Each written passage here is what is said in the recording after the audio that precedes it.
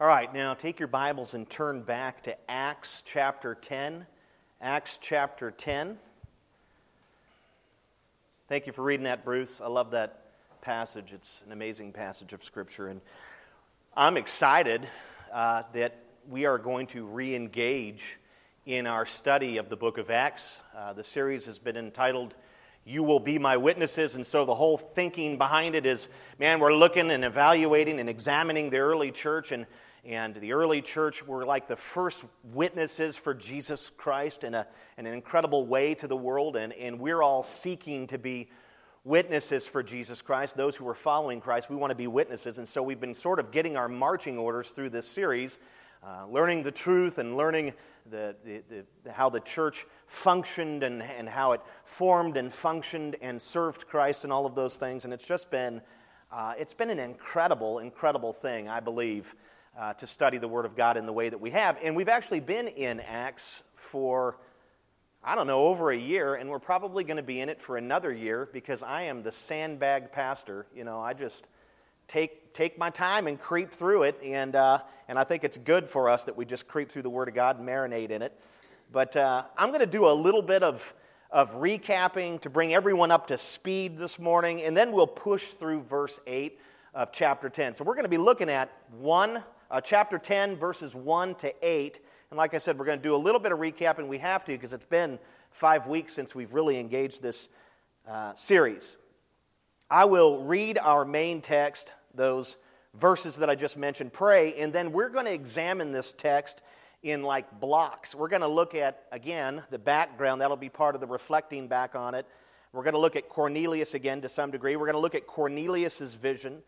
We're going to look at the angel's response, the angel's instructions, Cornelius' response, and then Cornelius' instructions. And that's sort of how these 8 verses are laid out and illustrated in their narrative form. And so those are the things that we're going to be looking at. I'll be calling out for those things as we go. I'm not going to do things the way that I normally do where I read a verse and call it out because it's really challenging, or read a verse and then try to dissect each verse because this is one lump sum narrative and it's hard to break it up into verses, so it really needs to be broken up into paragraphs. So, you guys ready? You feeling good? All right, praise the Lord. I'm going to read 10, 1 through 8.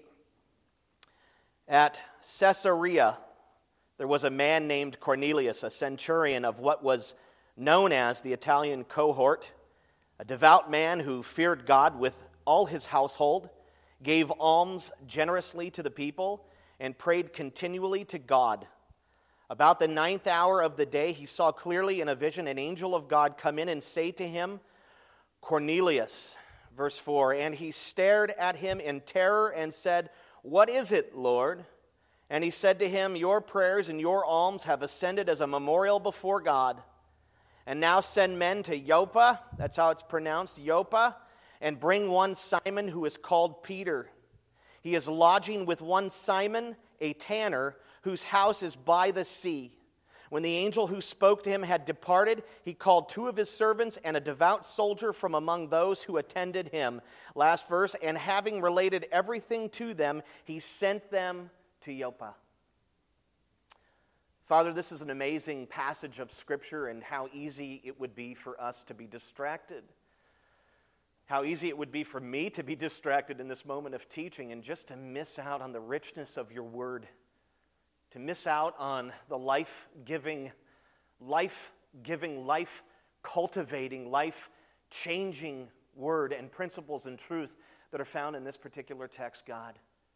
May we not be distracted by whatever it is, the cares of this world, our doubts, our disbelief, concern, tradition, whatever those things may be, Lord, our preferences, and even our theology, which is intended for good, can get in the way, Lord. Open our hearts and minds to you this morning. Pray, Lord, that you would impress your truth upon each one of us, that we would be changed and come to know you. Live for you, God, which is the only life that's worth living. We lift all of these requests and petitions up to you, Lord. Holy Spirit, attend your word. Without your power, without your moving, without your application, it falls on deaf ears. Have your way, Lord. We pray this in the name of Jesus Christ. Amen. Let's cover the background a little bit. It'll be the first block we go into, the background. Our text, as you've heard me say in the prior weeks, many weeks ago actually, our text marks the beginning or the turning point in the redemptive plan of God. This particular text does, like a literal turning point in the redemptive plan of God. God had planned in eternity past to save for himself a group of people comprised of folks from every tribe and tongue. We see that so clearly in Revelation 7:9. The first 9 chapters of Acts, of the book of Acts, the book that we've been studying, document the redemption of Jews and Hellenists, which were half Jews. They were like Gentiles who converted over to Judaism, who were influenced by Greek culture. And so the first 9 chapters really document like the birth of the church and then the way that God began to really in the world redeem Jews and Hellenists. First 9 chapters cover that. And then in our chapter 10, we see a turning point where God begins to redeem Gentiles or non-Jewish people, people like us. There might be a person of Jewish descent here today, and glory to God for that. But for the most part, we're all Gentiles. We're all like Greeks. We have no concept of Jewish culture or any of those things. We're not Jewish. And so in 10, we see a turning point where God begins to bring the gospel to non-Jewish people, have nothing to do with the Jewish people whatsoever. And this redemptive shift, this shift in direction, really began with a man named Cornelius. And that's a reality and that's a truth here in Scripture. And that always has just blown my mind, how God begins with like a seed. You know, God is supernatural and He's amazing and unbelievable and awe-inspiring and awesome in the true sense, not like we call pizza awesome or a parking spot closer to the store awesome or any of those things. He is truly awesome, and He can do whatever He desires to do at any time, and He does do whatever He desires to do. But so often He begins massive things that change the world with one person, with one life that's been changed. And in the book of Acts, we see this taking place. We see this miracle take place. He starts with a man named Cornelius. Just a man named Cornelius. Pretty amazing stuff, what we have before us here. And we don't want to make light of that narrative truth there, that this is that turning point moment in the church's history and in the history of the world.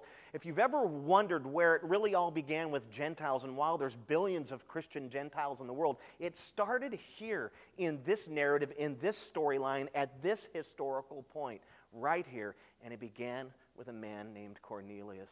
How amazing is that? Pretty insane. Now let's talk about Cornelius a little bit. In verses 1 and 2, we see that Cornelius was a high-ranking centurion who belonged to the Italian cohort, which was a special detachment that had been stationed at Caesarea. There was a Roman governor that lived in Caesarea. That was kind of his headquarters, and this Italian cohort was assigned to protecting him and to protecting the interests of Rome in that particular area. So this guy was a high-ranking centurion, and even higher because he was a part of the Italian cohort, not just the regular cohorts, if you will. And so he was the centurion, belonged to the Italian cohort, which was a special detachment in ancient Caesarea. Luke wrote that Cornelius was a devout person. Devout could be translated as pious in Greek. He was a pious or devout man who was known as a God-fearer. A God-fearer. There was actually a class of people who feared the God of Israel. That weren't Jewish, that were called God-fearers. And so it's interesting. God-fearers are literally Gentiles, or who were, I don't know if they're still around, I suppose. They were Gentiles who were attracted by the Jewish faith, who worship Israel's God, who attend synagogue services, because that's where they had their church services and worship services, was in the synagogues, and who probably adhere, they do believe, scholars believe that God-fearers adhered to some of the Jewish laws, and we know there were a ton of them, not just the 10 Commandments, but other things. But the stipulation with God-fearers is that they were Gentiles, they had not been circumcised. They had not gone through that process of being circumcised. And so what they don't do is follow all of the stipulations of the Torah. It's like they have maybe a list of Jewish laws that they follow, but they don't go through with the circumcision process, and they don't follow some of the other laws and things like that. So they're kind of like a wannabe Jew in a way, but not wanting to really go any deeper or any farther. Maybe in their relationship to God they'd want to go deeper, but into the religion, no, they really weren't interested in that. So God-fearers were not considered by Jews to be part of the Jewish community. They weren't seen as brother Jews. They were not seen as part of the tribe of Israel, not grafted in or anything like that whatsoever. Baptism and circumcision were required for Gentiles to, and God-fearers, whoever, to fully transfer over, to become considered part of the nation of Israel, part of the covenant people. They had to go through those two additional things. Very interesting. Cornelius was, however, a very pious man. He was devout.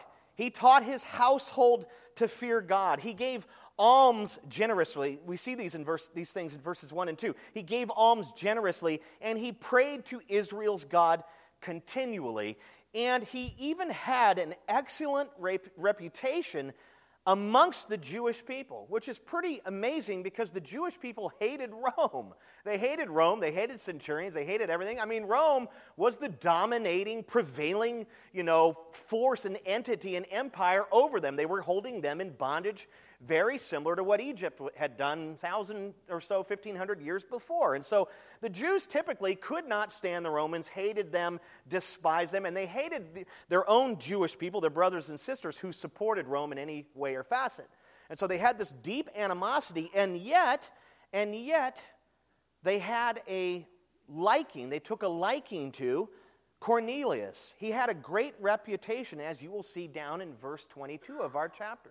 So it's kind of a fascinating thing that's going on with this guy. He's kind of a wannabe Jew in a way. The people like him. He serves the people. He raises his household well. He does all of these things. He's a very devout and pious man. How about Cornelius's vision? Cornelius's vision. Verses 3 and 4. One day, during the 9th hour, which would be 3 p.m., Cornelius was praying, as was his custom. You may remember or recall me saying that the Jews had 3 particular hours that they prayed during each day. They had a morning and a lunchtime hour and then an afternoon hour. And the 9th hour was the late afternoon thing. It was what they would call evening prayer. It took place at 3 o'clock. And so Cornelius was literally praying during one of those Jewish hours of prayer. It was his custom to do so. While in prayer, he saw a vision. He saw a vision. In the vision, an angel of God approached him and called him by name. Now, this frightened Cornelius, as we see in the narrative. It really frightened him. Cornelius had never seen anything like this before. He had never seen anything supernatural. He had never seen an angel before. He probably believed that it existed because the Old Testament, which was the book that he would have studied to some degree and listened to preach in the synagogue, said that there's angels and they do certain things and there's stories of angels and the angel of the Lord, and then there's all these other angels, these servants of God. So he no doubt believed in angels, but he had never seen one before. He had never experienced anything supernatural. We must keep in mind that he is a Roman, and Romans believed in a form. They adopted a form of Greek mythology, and so they had all these crazy gods with snake heads and all this stuff, and they believed in Greek mythology, a branch of that. And they also worshiped the Caesar as God. Their Caesar Augustus, Caesar Nero, these guys, these were godlike figures. An example of that today would be what's going on in North Korea, where they actually worship their leader as a god. How tragic.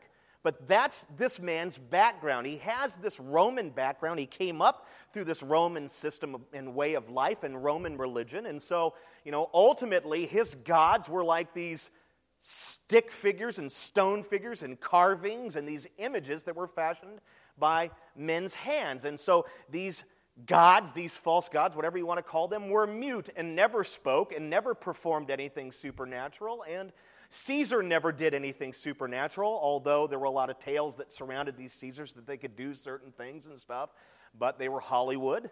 And so that was his background, his former religion. And if he's a devout Jew or a God-fearer, then that means he's probably still got some threads of that old Roman religion going through his veins and coursing through his veins. He still probably believes some of those things and maybe worships the God of Israel, but he also worships Zeus and who knows? And maybe he thinks the God of Israel is the God Zeus or whatever. And so that's his upbringing, that's his background. So when he saw an angel, a supernatural being, he experienced a supernatural moment, it frightened him because he had never, ever seen anything like that before. Now, I would probably roll the dice on the majority of us in here are probably believers. And how many of us have seen something like that? And we think, well, I'm a Christian and I know Jesus. And if that happened, I'd be like, amen, brother angel. No, I think that you would run for the hills, right? I mean, that would be a frightening thing. It would be something that would blow our mind. Why? Because it's not, it's supernatural. It's miraculous. These things don't happen very often, and it's just not as common as some churches would make you believe. And so it would blow our mind. We would probably be like Cornelius to some degree. But he did subscribe to Judaism to some degree. He did pursue the God of Israel to some degree. He did do that, and he may have had those threads of those things, and it really rocked his world when he saw this angel. And you know what's interesting about Cornelius? I believe his affection with the God of Israel was perpetuated by a dissatisfaction in the religion that he was in. As I said, these gods that he worshipped were stone figures carved by hand, and they were mute, and they didn't speak or do anything miraculous or supernatural. They didn't send a Redeemer into the world to live a perfect life and to die on a cross and be slaughtered like an animal and be resurrected in the power of God for sinners, which is the greatest miracle that's ever happened. They didn't have anything like that in their religion. No power, no miracles, just stone, mute figures. And I suspect that his interest in Judaism, because he no doubt had heard all of the stories, the parting of the Red Sea and the deliverance of the Israelites out of Egypt and all of these things. These were attractive things. His religion never had talked about any of those things. And yet so he was like, whoa, this God of Israel is a miracle-working, supernatural, all-powerful, almighty God who actually interacts with people and things of that nature. Mind-blowing thing. He wasn't getting any of that out of the old Roman religion or any other religion of his day. And so that may have been the lure towards Judaism. And like I said, he did subscribe to Judaism to some degree. He most certainly did. But we must not miss the truth that we see in Scripture here and the reality of who this person was. We must not miss the reality of the reality that he was still missing something. There was still something missing in his life. If there hadn't been something missing, he wouldn't have got a visit from an angel. He would have just kept plugging away and doing his thing in his half-hearted Judaism or his half-style Judaism. There was something missing. Although he was pious, although he was devout, Cornelius had yet to experience anything inwardly or outwardly supernatural. And when he received an angelic vision, it literally struck him with fear because he had never seen anything like this. His Roman religion couldn't deliver that. By no means. For the first time in his life, the realm of heaven had reached out to him and sent him a messenger. Now look at how he responded to the angel. Yes, he's stricken with fear. He's blown away. Look at how he responded. What did he say? He said, "What is it, Lord?"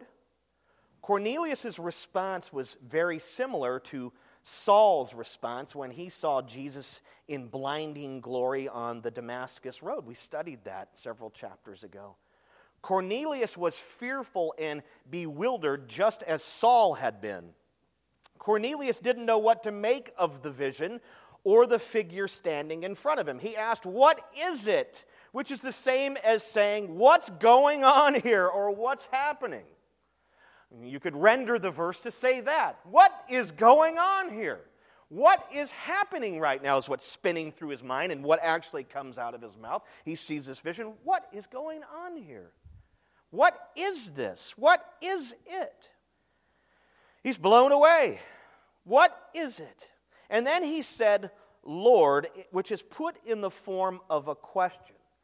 And so the verse could be rendered, what's going on here? Is it you, Lord? Is it you, Lord? Or is this the Lord that has sent me this vision, that is speaking to me? He's bewildered. He's fearful. He asks, what's going on here? And he says, Lord? Could this be the Lord? Have you come from the Lord? Have you been sent from the Lord? Kind of get the gist of it there. The use of Lord here also reflects Cornelius' willingness to obey instructions. The word in the Greek actually has like an inquisitive sort of nature to it. Like, Lord, what would you want me to do? Do you want me to do something? In the original, it has sort of that inquisitive aspect to it. And so there's a humility here in his response. There is a humility in his response. There is an inquisitiveness. There is a curiosity. And there is a desire to do whatever he's instructed to do. Now, once he recognized that he was speaking to an angel of God, he knew that he was about to be given instructions, because angels often gave instructions, did they not? That is the job of the angel. The angels are sent as messengers of God. They give instructions, they give encouragements, they give directions, they give protection in these various things. And so once he discerned, man, I think I'm standing in front of an angel, he knew that he was about to get instructions, and there was a willingness to follow those instructions, which is quite remarkable. His fear and his disposition literally changed. He had a fearful disposition. He was scared out of his wits, and it changed. And he was like, Lord, this is the Lord that sent this being to me. And what does he desire? What will he ask me to do? And I want to obey. Now, what did the angel say to him? The angel's response, verse 4. And this is an amazing verse. I've messed with this verse almost all week. I just could not wrap my mind around it, and I'm going to explain why. It's a mesmerizing verse. It's an interesting verse. The angel replied simply, "Your prayers and your alms have ascended as a memorial before God." You know, Cornelius was living out the Jewish faith the best way he knew how, according to the knowledge that he had. He worshiped the God of Abraham, Jacob, and Isaac. He obeyed God's commands to teach his family and to fear the Lord. He obeyed God's commands to care for those in need. He obeyed God's commands to pray continually. We see all of that in verses 1 and 2. He did these things. It's really interesting. R.C. Sproul wrote a little commentary on what a memorial before God means. And this is his sort of rendition of what it means, or explanation, or theological viewpoint. He said, Jews who had access to the inner court of the temple brought in their sacrifices, and smoke from the burnt offering, as well as incense from the altar of incense, which is the altar of prayer, wafted into the air. The smoke lifted heavenward, symbolizing a sweet aroma to God.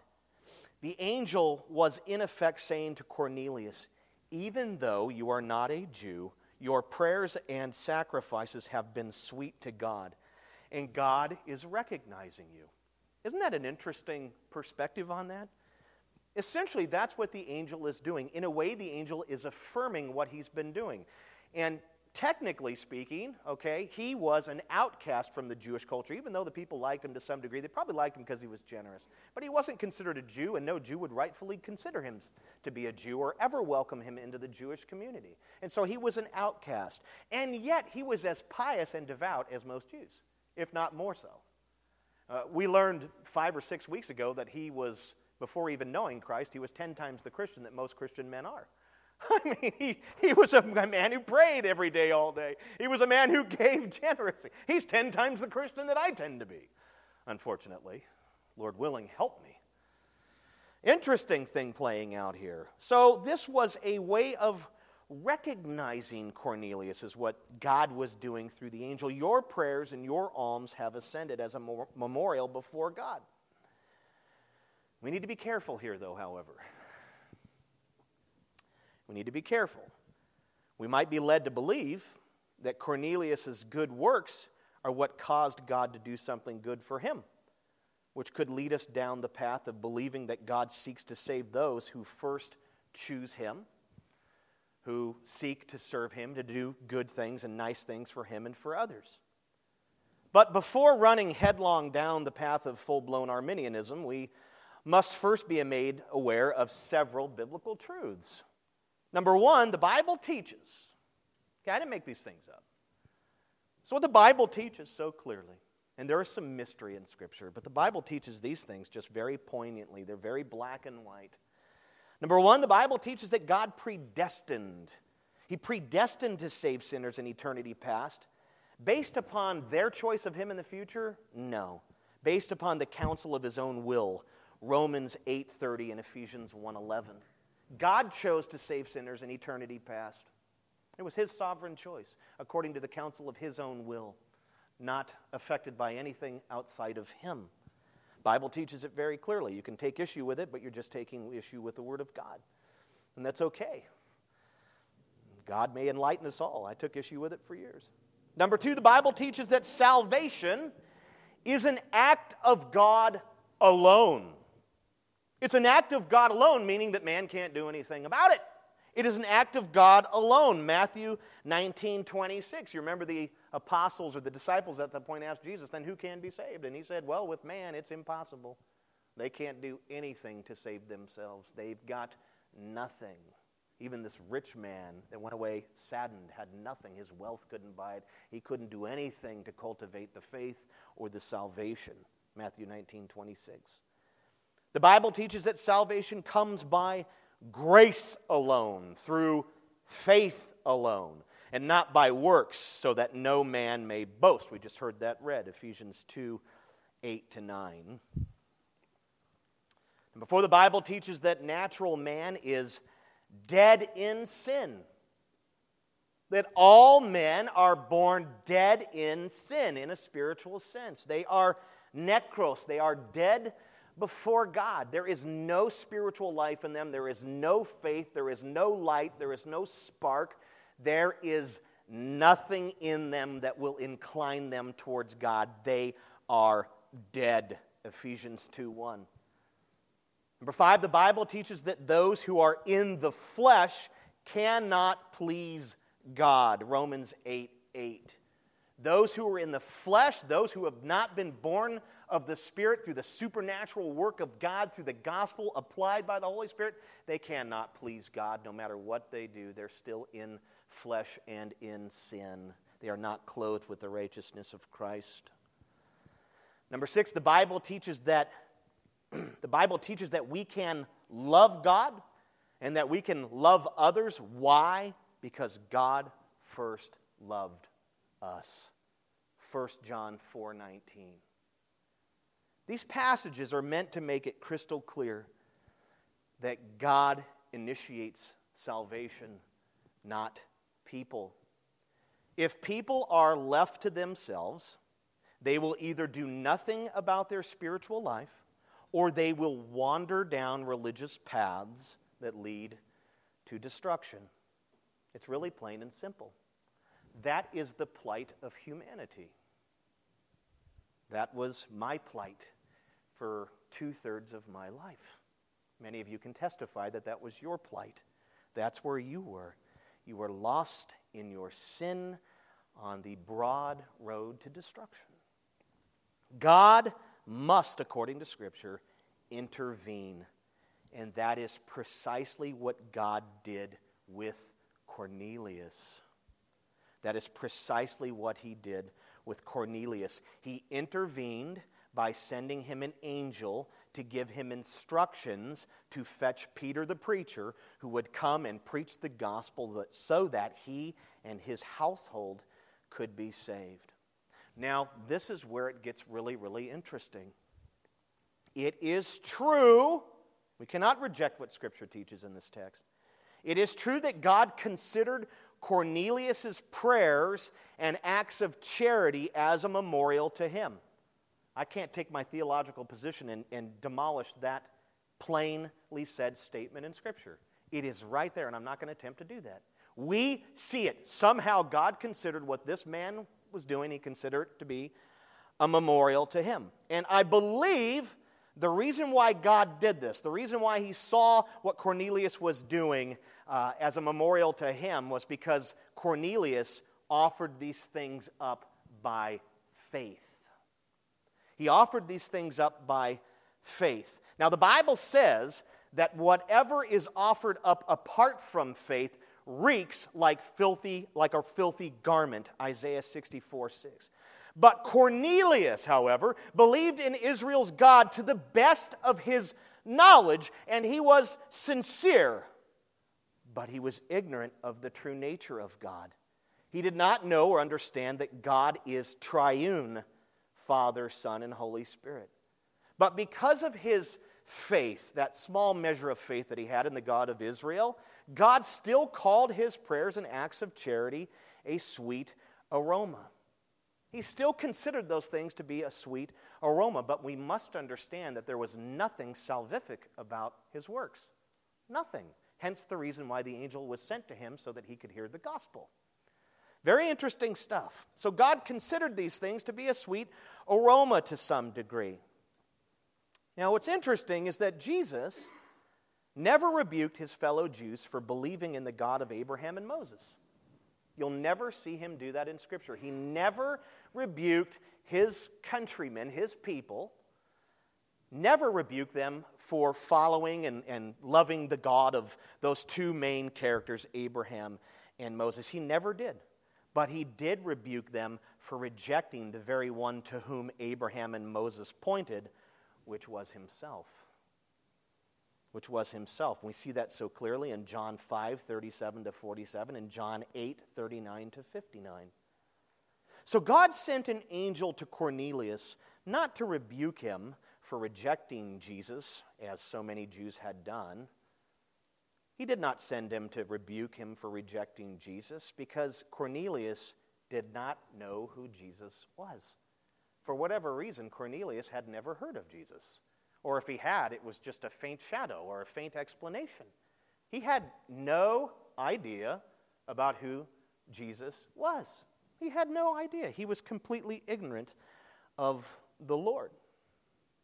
He was ignorant. And God sent an angel then to what? To encourage him. God has seen what you've been doing. He sees the sincerity of your heart. And he considers what you've been doing to be a sweet aroma. So he encourages him. But more importantly, the angel came to enlighten him to the truth of the Godhead and the gospel through Peter's preaching. In John 15:5, God declared one of the most merciful and gracious statements in all of the Bible and in all of literature. It reads, "Jesus is the way and the truth and the life, and no one comes to the Father except through him." Ultimately, Cornelius was plugging away in a religion that could not deliver him. His piety and his works could not save him. His parenting skills, almsgiving, and persistent prayer life produced nothing more than a sweet aroma. The fact is, this man needed Jesus, just as we all do. He needed Jesus just as we all do. And God, who is rich in mercy and bountiful in grace, was about to introduce him and his household. What an extended measure of grace. He was about to introduce him to who? The way and the truth and the life, Jesus Christ. That is what God is setting to do. That is what the stage is set for. How about the angel's instructions? We see those in verses 5 and 6. verses 5 and 6. In verse 5, the angel instructed Cornelius to send men to the coastal city of Joppa to bring Peter back to Caesarea. That's where Cornelius lived. Today, Joppa, just a little brief geographical lesson, today Joppa is called Jaffa, and it is situated about 50 miles south of Caesarea. The modern city of Tel Aviv was founded on the outskirts of Jaffa in 1909, and today it encompasses the ancient city. Peter was down in Joppa in this place 40, 50 miles south. What was he doing down there? Well, we learned a little while ago, probably a month ago, that he was building up the church down there and encouraging the Christians. And he even worked a miracle with a person. It was really an amazing thing that we studied. I think it was Tabitha. But he was down there supporting the Christians and staying in the area. This was like his first real missional journey. For the most part, he spent all of his time doing ministry in Jerusalem. And then he left and went into this particular place, Joppa, and kind of toured up and down the coast there, supporting the church and building up the church. We need Christians to do those sorts of things in those distant communities, and that's what he was doing. Luke tells us that, what else does he say? He says that he was down staying in Joppa with a man named Simon. It's funny that Peter is also Simon, and Simon Peter, and then you got another Simon, and there's names. Gosh, the Jewish people just kept kind of using the same names over and over. Jesus called Simon, he called him Peter, and he even called him Simon Peter sometimes, but it's the same guy. But Simon Peter, or Peter, was actually staying with a guy named Simon down in that coastal town. Luke tells us that Simon was a tanner in chapter 9, verse 43, and then in our text, chapter 10, verse 7. This is really interesting. Is Luke trying to communicate or convey something of importance to us here through this repetition, through telling us he's a tanner twice within a couple of paragraphs? Absolutely. Tanners were skilled craftsmen who stripped dead animals of their skins and then prepared the skins to be sold in the marketplace.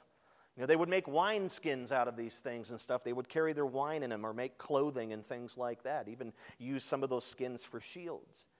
They prepared the skins by cleaning them and then by tanning them out in the sun. And you had some blisterous sunlight over there. Tanners were despised in first century Jewish society. Why? Because they dealt with the skins of dead animals. Tanning was considered an unclean occupation. And Simon would have been shunned by the local synagogue. Tanners were seen as unclean. You know, Jews were prohibited from, especially the really pious ones, man. They were not supposed to mess with dead animals or touch dead animals. It would defile them. And they literally looked at people who handled dead animals or did perform burial service and things and handled dead bodies and stuff, man. It's like, man, once you touch a dead body, you're unclean. And they considered tanners to be unclean at all times. And so they distanced themselves from tanners. They stayed away from them just as they did away from lepers who were considered unclean. It was an unclean occupation. Simon would have been shunned by the local synagogue. And yet, Peter, who is completely Jewish, chose to stay with Simon while in Joppa. This was a daring move. Peter knew that staying with a tanner would make him unclean amongst his fellow Jews and maybe even cause them to rebuke and ridicule him. But Peter went and stayed with Simon anyways. Helping the church in Joppa and spreading the gospel of Jesus Christ, very plainly, were more important to Peter than upholding certain traditions or pleasing religious people. Jesus ditched tradition and went into forbidden places like Samaria, Tyre, Sidon, and the Decapolis. He ditched tradition and associated with people that were considered unclean, like tax collectors, lepers, harlots, and Gentiles. And the religious leaders criticized him for it. They called him a glutton, a drunkard, and a friend of sinners. Peter was in many ways being like Jesus when he stayed with Simon the tanner. He had the heart and mind of Christ. His love for people exceeded his love for traditions, his love for comfort, and his love for ease of life. Great question to us is, does our love for people exceed our love for tradition, comfort, and ease of life? Are we willing to go as Christ's messengers, as Christ's ambassadors into forbidden places? Are we willing to associate with the unclean? I've often pondered, would I, and you would think that I would I be able to recognize Jesus if he came right now into this culture and began to do ministry and live his life here amongst us? Would I be able to recognize him? And part of me says, oh, are you kidding me? He's my Lord and Savior, of course. The reality is probably not, because he would be in places that I will not go into. He would associate with people that I find very difficult to associate with. Their practices, their lives, their beliefs, their politics. It's a sobering thought. We are so quick, because we love Jesus and are following him, to say that we would just follow him to the ends of the earth and do all that we could and even die for him, and yet we deny him 3 times daily. Would we recognize him? Because do you know where he would go into? He would go into those places that we have been taught are sinful and deadly and a detriment to our faith and that we should avoid at all costs. He would be in those places. He would be. And he would be associating with people that we have either written off or that we are just too high and mighty to associate with. Now, not all of us are like that, but that is certainly the tendency. I don't know about you, but I have a way higher tendency to be a Pharisee than I do to be liberal or whatever the other side would be. I tend to be a Pharisee. It's a sobering thought. God has blessed us with a principal truth here through Peter's example, in that he was willing to cast aside tradition, cast aside the criticisms of religious people, and to associate with someone who probably loved Jesus, but most religious people wouldn't even give him the time of day or consider him to be a follower because of his principal practices and the things that he did. But you know what? Peter, his love for God, his love for people was higher and greater at this particular moment than his love for tradition or being a people pleaser. Is that who we are? Let me tell you something. If we don't become that, we will not put a dent in this city. We will not. Have you seen what's going on in this city? Does it not break and shatter your heart with the meth abuse, the prostitution, the high school dropout rate, the foreclosure rate? We are deemed the worst city in this nation to live in. And I think one of the reasons why is because we are not daring enough, we are not bold enough as a church to step into those places and to speak the truth and love of God.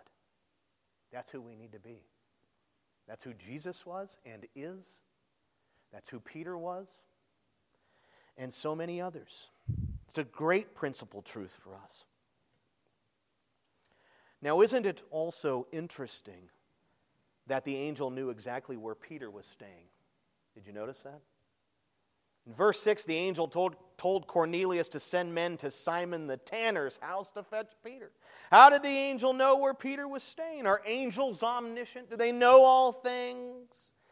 No. They are learners just like us. But God is omniscient and he knows all things. And angels are his messengers. God tells angels where to go, who to see, and what to say. And they obey him.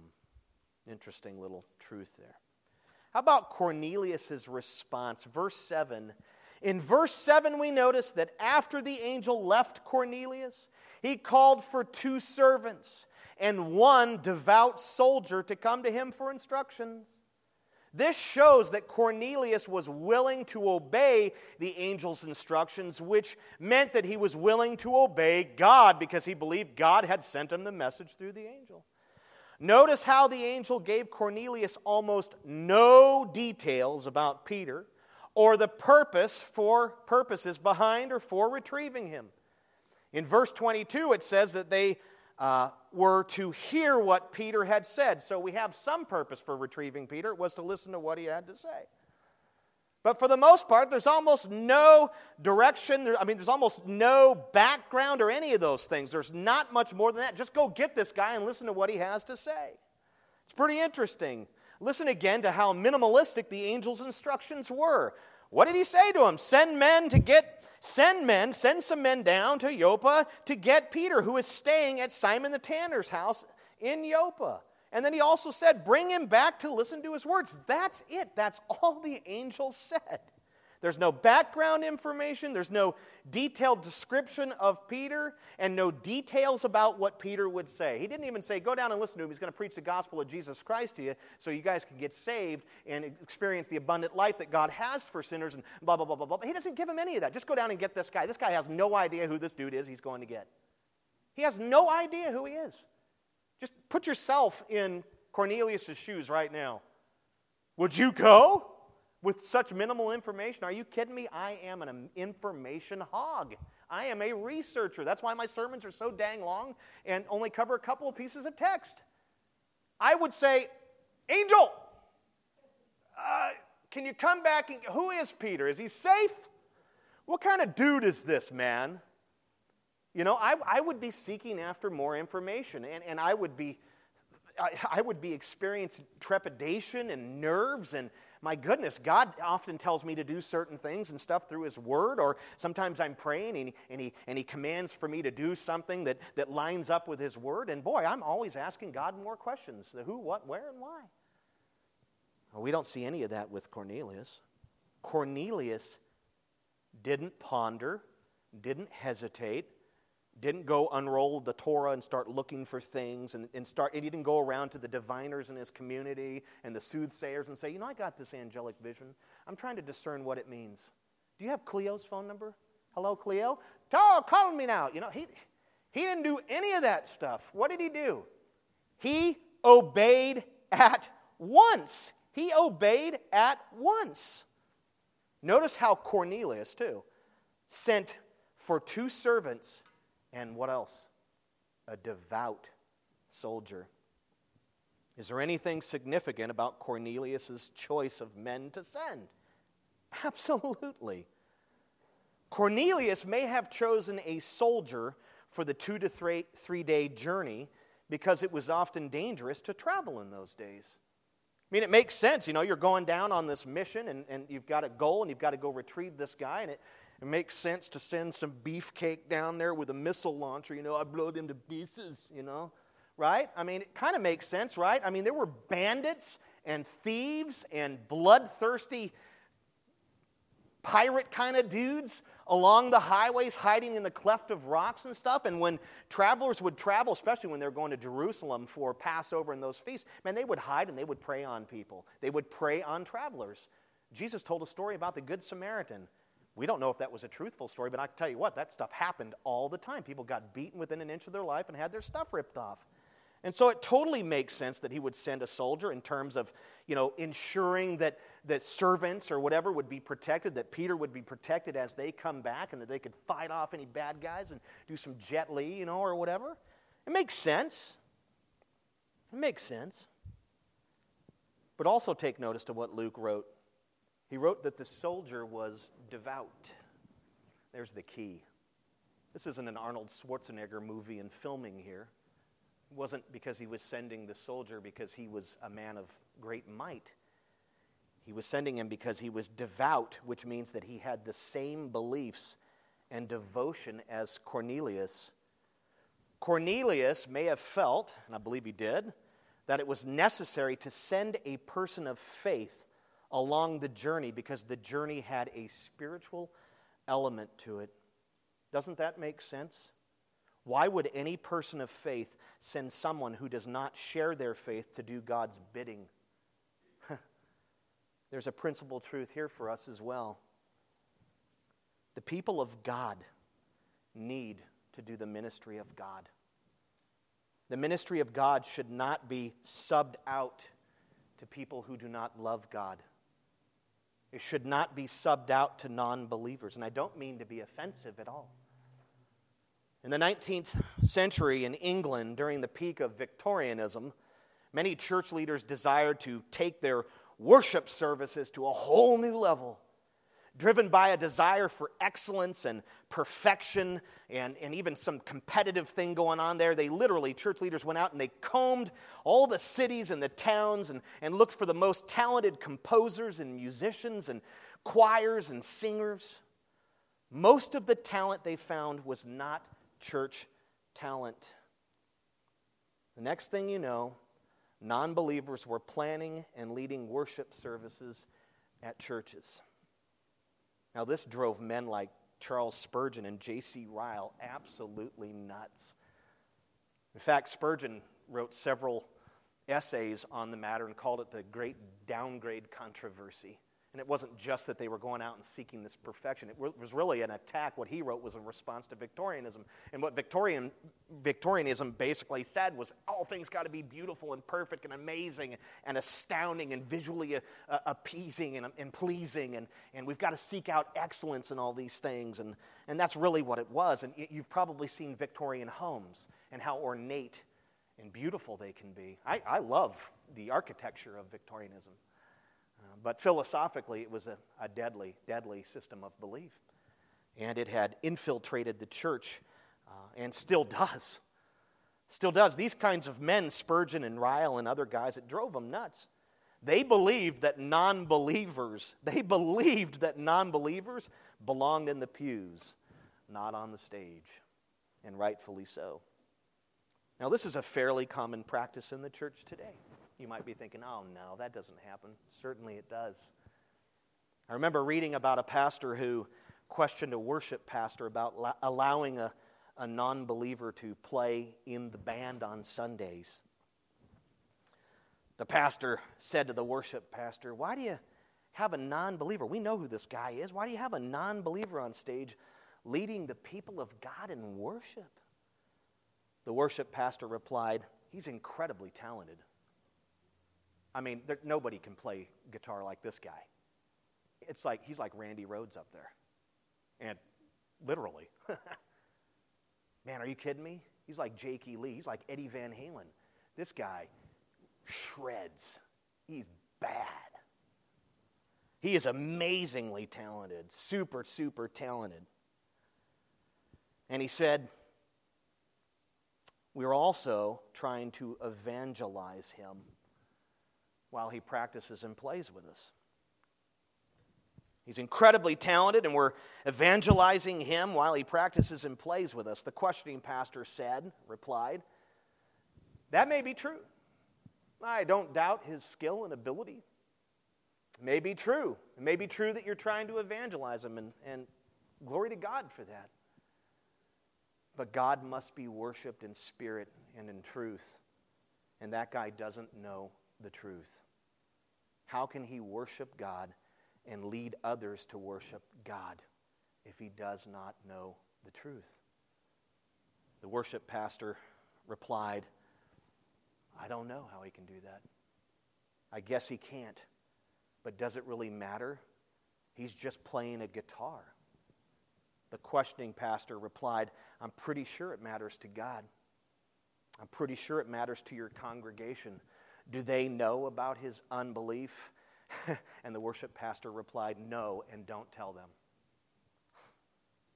All in the name of talent, perfection, Victorianism. Is it the pursuit of excellence that drives us to do these things at times? Is it a guilt that God demands such a high level of perfection that it just can't be achieved within his own church and that we have to try to hire? And not to mention those guys and gals that were being chosen to do worship and stuff during the 19th century, they were paid huge salaries to lead. But is it because we believe God demands such from us that if we can't find the talent, we've got to hire and pay it, or we've got to go out to the world and get it and retrieve it and bring it in and then try to evangelize that talent while we're doing it? What is it that drives us to do that? Are churches overly competitive with one another? I've seen that firsthand. One church does this, and then there's a church down the street that does it because they did it. Oh, they got those jumbotrons. We better get those. Oh, they got moving head lighting. We better get those. Oh, man, they've got Eddie Van Halen on stage. We better get Randy Rhoads. What is going on here? Are we trying to worship? Are we desiring to worship God or compete with one another? We're acting like a bunch of consumers is what we're acting like. Or we're acting like church leaders are acting like storefronts, and you guys are the consumers, and we're trying to sell you a product. I'll say this as plainly as I can. The ministry of God should be done by the people of God, for the people of God, and for the good of the community, and most importantly, to the glory of God, period. As long as I am, and I want to say this as sensitively as I can because I am so prone to error, but I want to be decisive about this, as long as I'm the pastor of this church, that's not going to happen. We're not going to just do things because others do it or we feel compelled to do it or we need to be competitive or any of that. As a pastor, as a congregation, we have a ministry to one another and to a lost world. The best thing that we could do for a lost world is to teach them about Jesus Christ. Not invite them into some of these intimate circles where we handle the very means of grace that God has given us, and we put people in there that have no concept of that, and what they need to do is first learn about those things and submit their life to Jesus Christ. That's what we need to be doing. That's the message. That's what saves the world, is preaching the gospel and inviting non-believers to believe, not to play.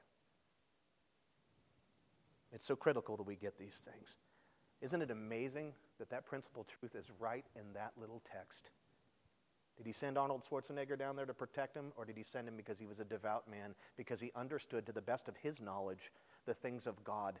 And that was a spiritual mission of extraordinary importance, probably the most important mission of Cornelius' life. It was given to him by a supernatural angel. What did he say in his mind? I'm not going to screw this up.